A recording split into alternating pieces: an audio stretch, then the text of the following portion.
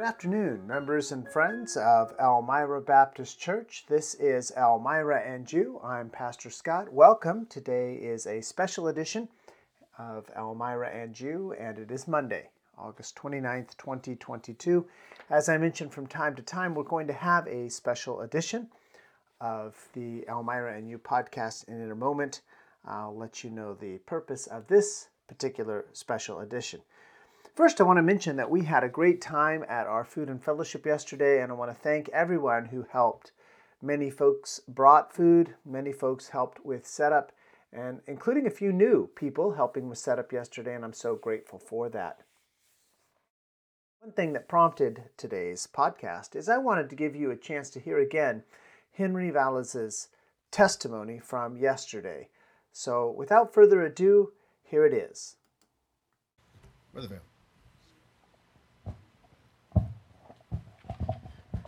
I want to thank the Lord for what He had done with my family. Amen. We have a lot of trials and tribulations that we can't hardly explain it sometimes why it happens. But I know that Jesus is real. Yes. Amen. And I know that He answered the prayers that we asked for. I prayed for all of our members here in this church here, that we strengthen together one another and let people know how God had worked in our lives. And I can go back. When I was growing up, I was a Catholic.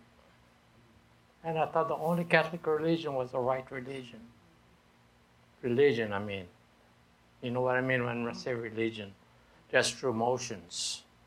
And I didn't understand. I didn't know what born again meant. And I used to go to different churches and listen to the Word of God. And one day I went to the church. And we was preaching about Revelations. About the second coming of Christ. And I said to myself, what is this all about? And I said, Lord, help me to understand. And I used to have a lot of convictions. And you know what I used to do?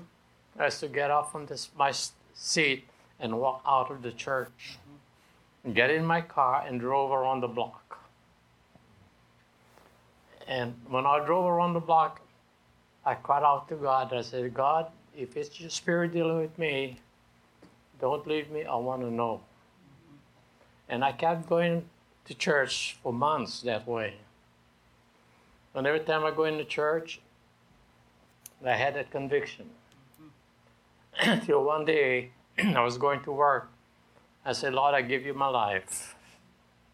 And I accept you, and I know your son died on the cross of Calvary for my sins and paid the penalty that we can go free.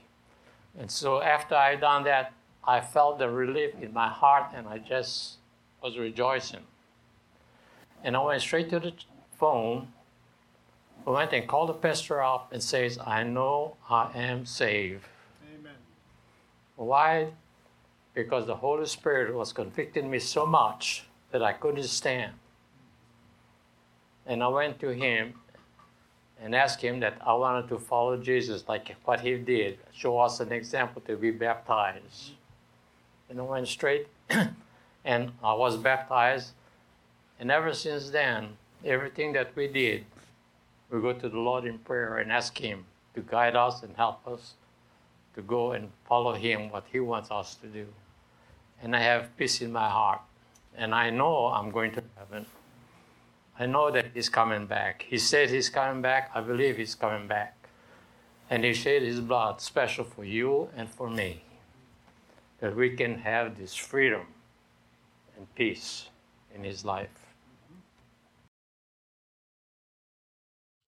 I hope you find those times of praise and testimony as significant as I do. I am always blessed, and that was not the only praise or testimony that blessed me yesterday. Many of them did, and if you missed that, see if you can't get back to the Facebook page and hear those praise and testimonies. And perhaps I'll scatter a few more throughout the upcoming podcasts. in light of that, I want to bring our attention to 1 Corinthians chapter 4, verse 2. 1 Corinthians 4, verse 2 says, "Moreover, it is required of stewards that a man be found faithful." Are we faithful? One of the places we need to be faithful to is attending those times of worship, Bible study, and prayer that the church hosts. It's not that you have to come to church for my sake. I don't get paid more if you come to church or if you don't. I don't take any personal fame or fortune from you when you come to church. It's just that I know that's where I need to be. I know that's where my children need to be. I know that's where my wife needs to be. That's where I need to be. And I've been burdened, as I was talking with some folks recently, been burdened that there's some people who just don't make it a priority. I'm sure if you ask them, hey, do you go to church? Yeah, I go to church. How often? Well, sometimes. And you could look back at a record and say, oh, well, they go once a month or twice a quarter or 4 times a year. Yeah, they do go. They just don't make it a priority. And it is required of students that a man be found faithful. So I'm asking you to make attending times of worship, times of Bible study, times of prayer a priority. Now, you may not be able to attend every time. I understand there's work, illness. Sometimes children are ill and you would come, except you've got to take care of sick ones. God bless you. That's an important ministry as well. Let's make church attendance a priority.